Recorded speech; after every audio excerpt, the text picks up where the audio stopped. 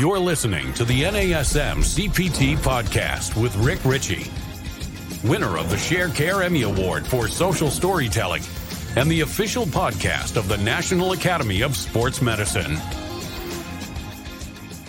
Hey, y'all, and welcome to the NASM CPT podcast. My name is Rick Ritchie.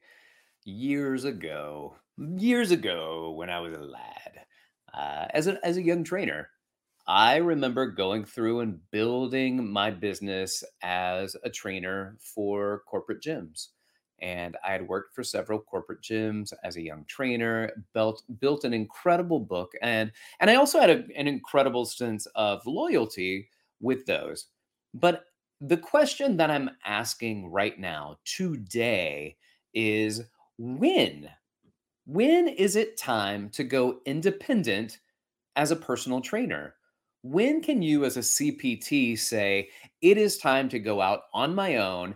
And I'm not talking about opening your own gym. I am talking about being a trainer outside of being an employee of a corporate gym. When is it time for me to go somewhere else? Can I rent space? Do I do stuff out into the park? Do I start a boot camp program? Do I put it in my garage and have my own gym out of my garage? When's it time to move forward and go out, strike out on your own as an independent trainer? When's it time to become independent? Well, I think for me, I had left a company that I was very loyal to take a management job with another company. And it wasn't something that really vibed well with me. So I came back to that job and I worked at that job. And I feel like I kind of broken some of my loyalty a little bit. So I was like, let me just start building up some sessions on the side. And that's kind of how this movement started for me. And we'll get into it. But I've got a list of things that I want to discuss, and I have subtopics underneath it. So, first and foremost, before it is time for you to go independent, we're asking the question, when's it time to go independent? Number one thing that you have to ask yourself is, does it make sense for you to go and become an independent trainer? Does it make sense for you? First and foremost, does it make sense for you financially? Is it financially reasonable for you to make this? Now, most people, it is financial. Boom, right? Like it is much better financially to go independent, right? So what some people might do is they say, okay, well, if I charge the same amount that the corporate gym is charging, and I train people, but now I'm making all of that money instead of making 20% of it, 30% of it, then that's a big thing that helps people make their decisions. It's time for me to move on and do that. Well, financially, that might make sense, but there are a lot of other things that you have to consider. You have to consider, and I'm going to get to those in just a moment. But the second thing is, what about the facility? Do you have a place to train them? Because especially you're training somebody at a corporate gym, they usually do a pretty decent job of having equipment that you can use at your gym. So if you're saying, hey, it's all right, let's cool, let's just go out and do some bands out in the park, that might work for a little while. And some of you might be able to make it work forever while, but not everyone's. It's not you, it's just the lack of variety, the lack of equipment, being in an environment where it's subject to the weather. Like, is that the right thing for your clients? And some of your clients are going to be like, hey, I love you. I think you're a great trainer. I just can't do this. I can't keep doing this. Maybe I'll train with you once a week like this or a couple times a month. And they're going to try to let you down slowly, but eventually they're just going to leave and they're going to go back to a gym that is air conditioned, a gym that has equipment, a gym that, and maybe even another trainer who is happy where they are, and that makes the clients happy. So you're not going to win all of them, but do you have the facility? Now, the second one is basically a bit of what I talked about. Number one, which is, does it make sense for you? Number two, is it going to make sense for your clients? Are they going to be into it? Are you going to have any clients that when you leave, they say, I would like to train with you where you are? And I get a lot of inquiries. So as you may know, I own a few gyms in New York City, and they are for independent trainers. I rent space to independent trainers. So independent trainers, they come to me, they rent space from me, usually by the session is how we do it. We rent space by the session. For this much money, you can train out of this facility. You pay me this, you charge your clients whatever you charge them. And so you still get the lion's share of the training session. That's great. But I have a facility. Do you have a facility that you can go to once you leave those gyms? Once you break away and say, it is time for me to move out on my own. And I know that we have this discussion and you have it because you say, well, there are no more tiers for me to increase my pay. There's no more time in the day. I can't raise my own rates. When the gym raises their rates, they don't raise how much money I make. So when does it make sense for me to move out on my own? Well, one, it's got to make sense for you, but two, it's got to make sense for your clients. Do you have a facility to train them out of? And if not, do you have a plan? Right? And again, you can take them out into the park. And I know some people that run classes and train one-on-one. It doesn't matter if it's raining. That's what boot camp is, right? Like it's raining, it's cold, it's hot. None of that matters. This is when the class is, or this is when the sessions are. And you come out and you present. And we work out in this. But with what? With what equipment and how long can that last? So it's just the question. Doesn't mean you can't be successful doing it. Just things to consider on your client's part. Is your client going to be into that? And as some of you live in really cold areas, some of you, like where NASM is based in Phoenix, I mean, going out into the park and doing that will dry you up like a prune. So some of those clients are like, you know what? I moved to Phoenix because I want to live the cushy life. It's time for me to retire. I'm not going to be working out in the park. So find a facility or find a space that works for you and your clients. And also, you have to think about this location. How far are you going to have to travel? How far are your clients going to have to travel? I'm in New York City, which means 10 blocks could be far too much out of the way for me to travel. Like that's out of my neighborhood. I'm not going 10 extra blocks when my gym is right here close to me. All right, so maybe that location doesn't work.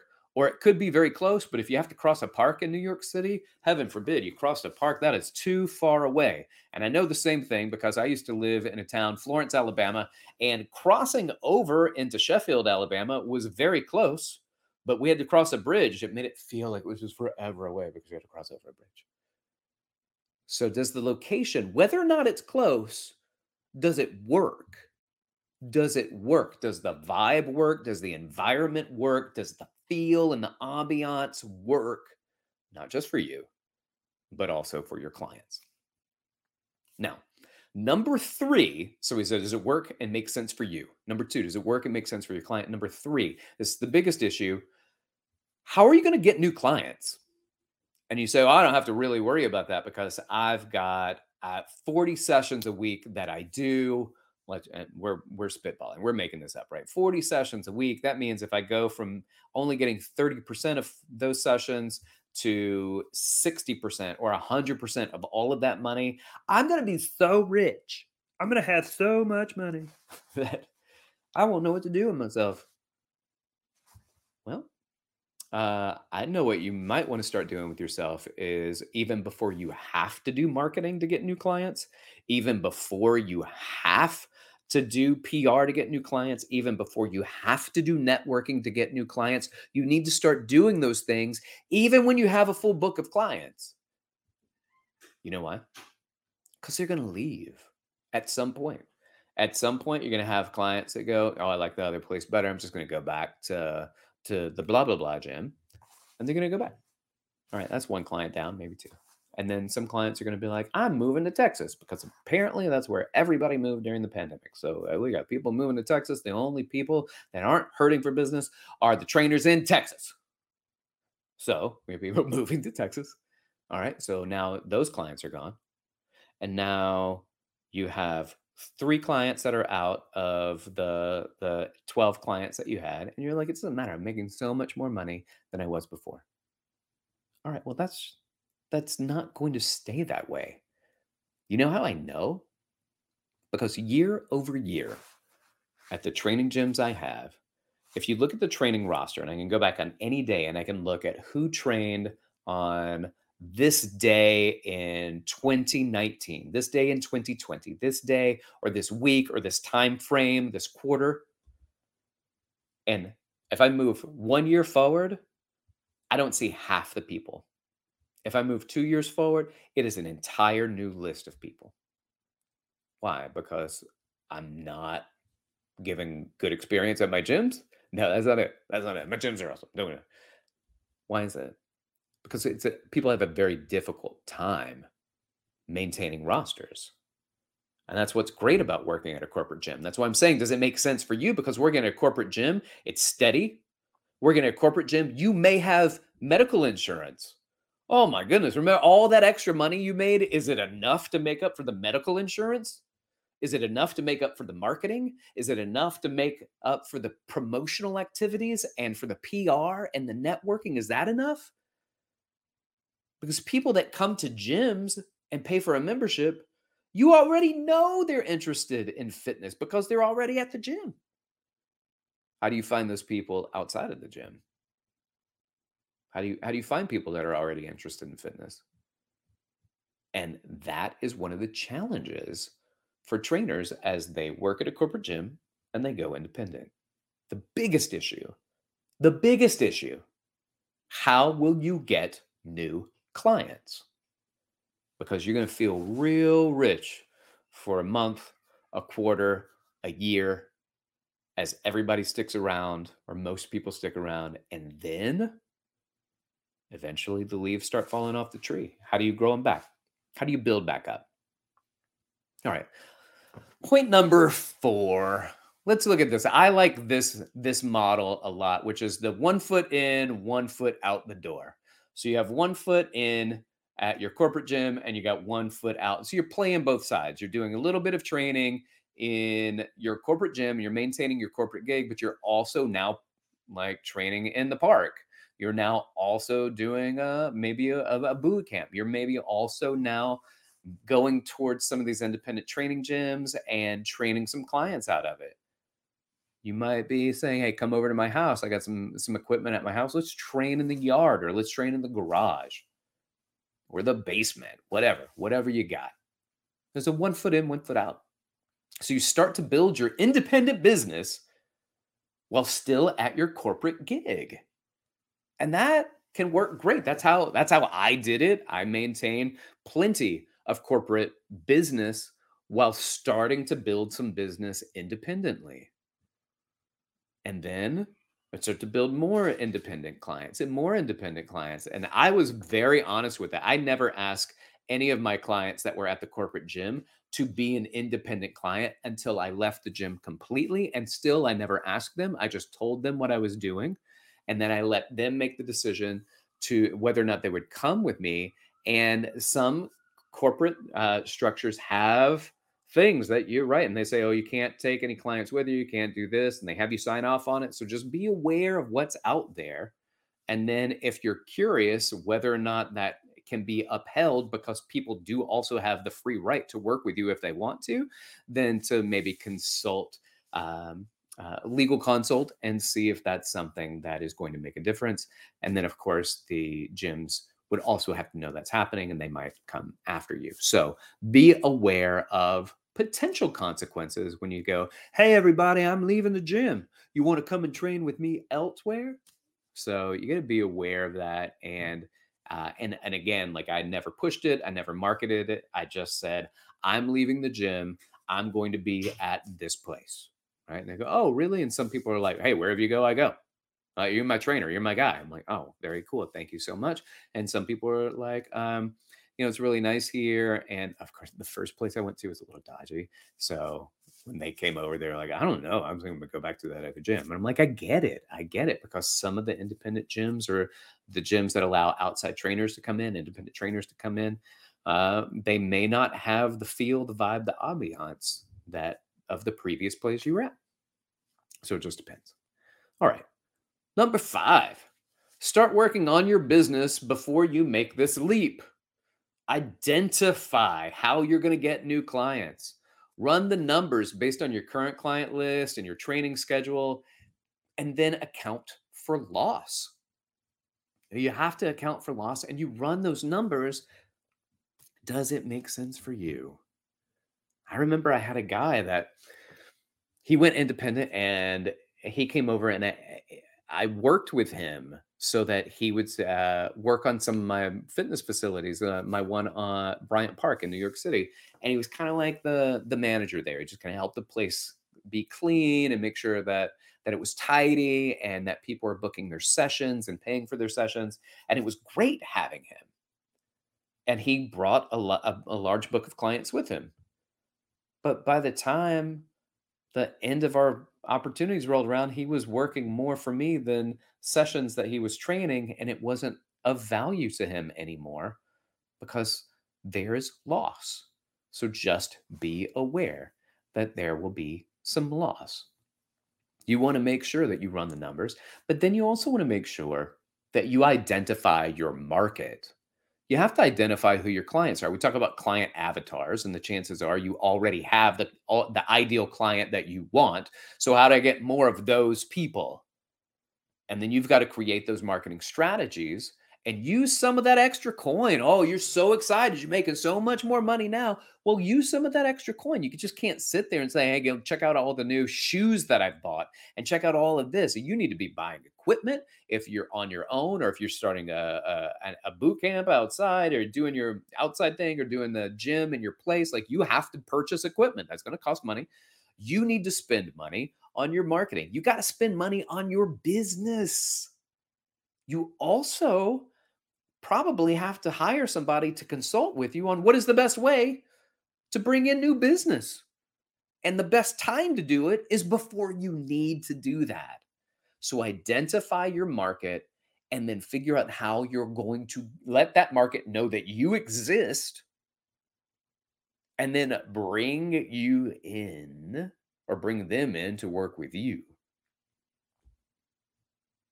Number 6, talk to other independent personal trainers. Talk to other independent trainers, lots of them if possible. If you only know one, then you got to talk to that one. If you know 20, you need to talk to all 20 of them because you need to know, is that the best gig for them? Or are they going, man, well, I quit working at that place. Now I don't have any clients and they won't hire me back. So I can't go back. I think what I see a lot of is there are people that start up corporate trainer, then they go independent trainer, and then they go and sell insurance or something like that because they just don't have the capacity, the means, the understanding to build clients because they don't know how to build their own business. They know how to be a trainer. This is like the E-Myth mastery issue, right? They know how to be a trainer, but do you know how to be a business owner? Because being a business owner and being a good trainer are totally different things. So can you be a good business owner of your own training business? And then number 7. Number 7 is being an independent trainer can be amazing. It can be amazing.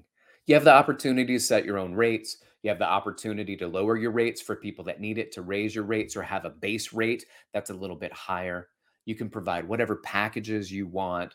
It gives you the opportunity to build your brand, not just set your rates, but you can start to build your brand, your identity as a business. Start to build your brand.